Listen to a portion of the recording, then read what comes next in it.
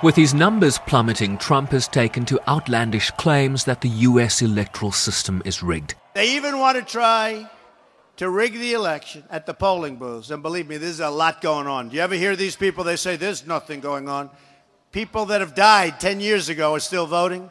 Illegal immigrants are voting. I mean, where are the street smarts of some of these politicians?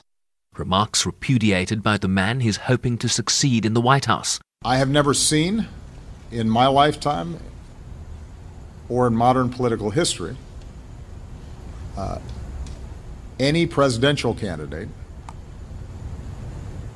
trying to discredit the elections and the election process before votes have even taken place.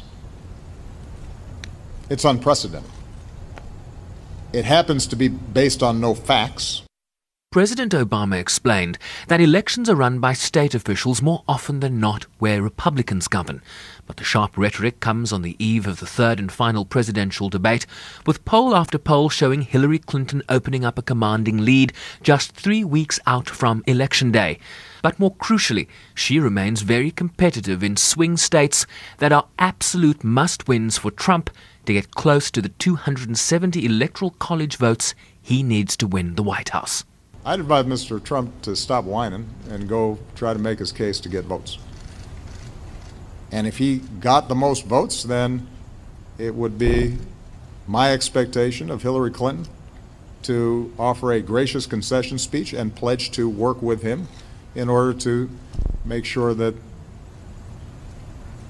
the American people benefit from an effective government.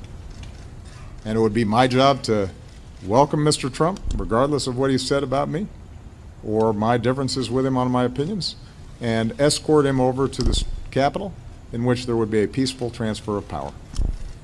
That's what Americans do. That's why America's already great. One way of weakening America and making it less great is if you start betraying those basic American traditions. As Trump's window of opportunity gets narrower by the day, the candidates face off in their final 90 minutes in Las Vegas later Wednesday night. I'm Sherman Brycepease in New York.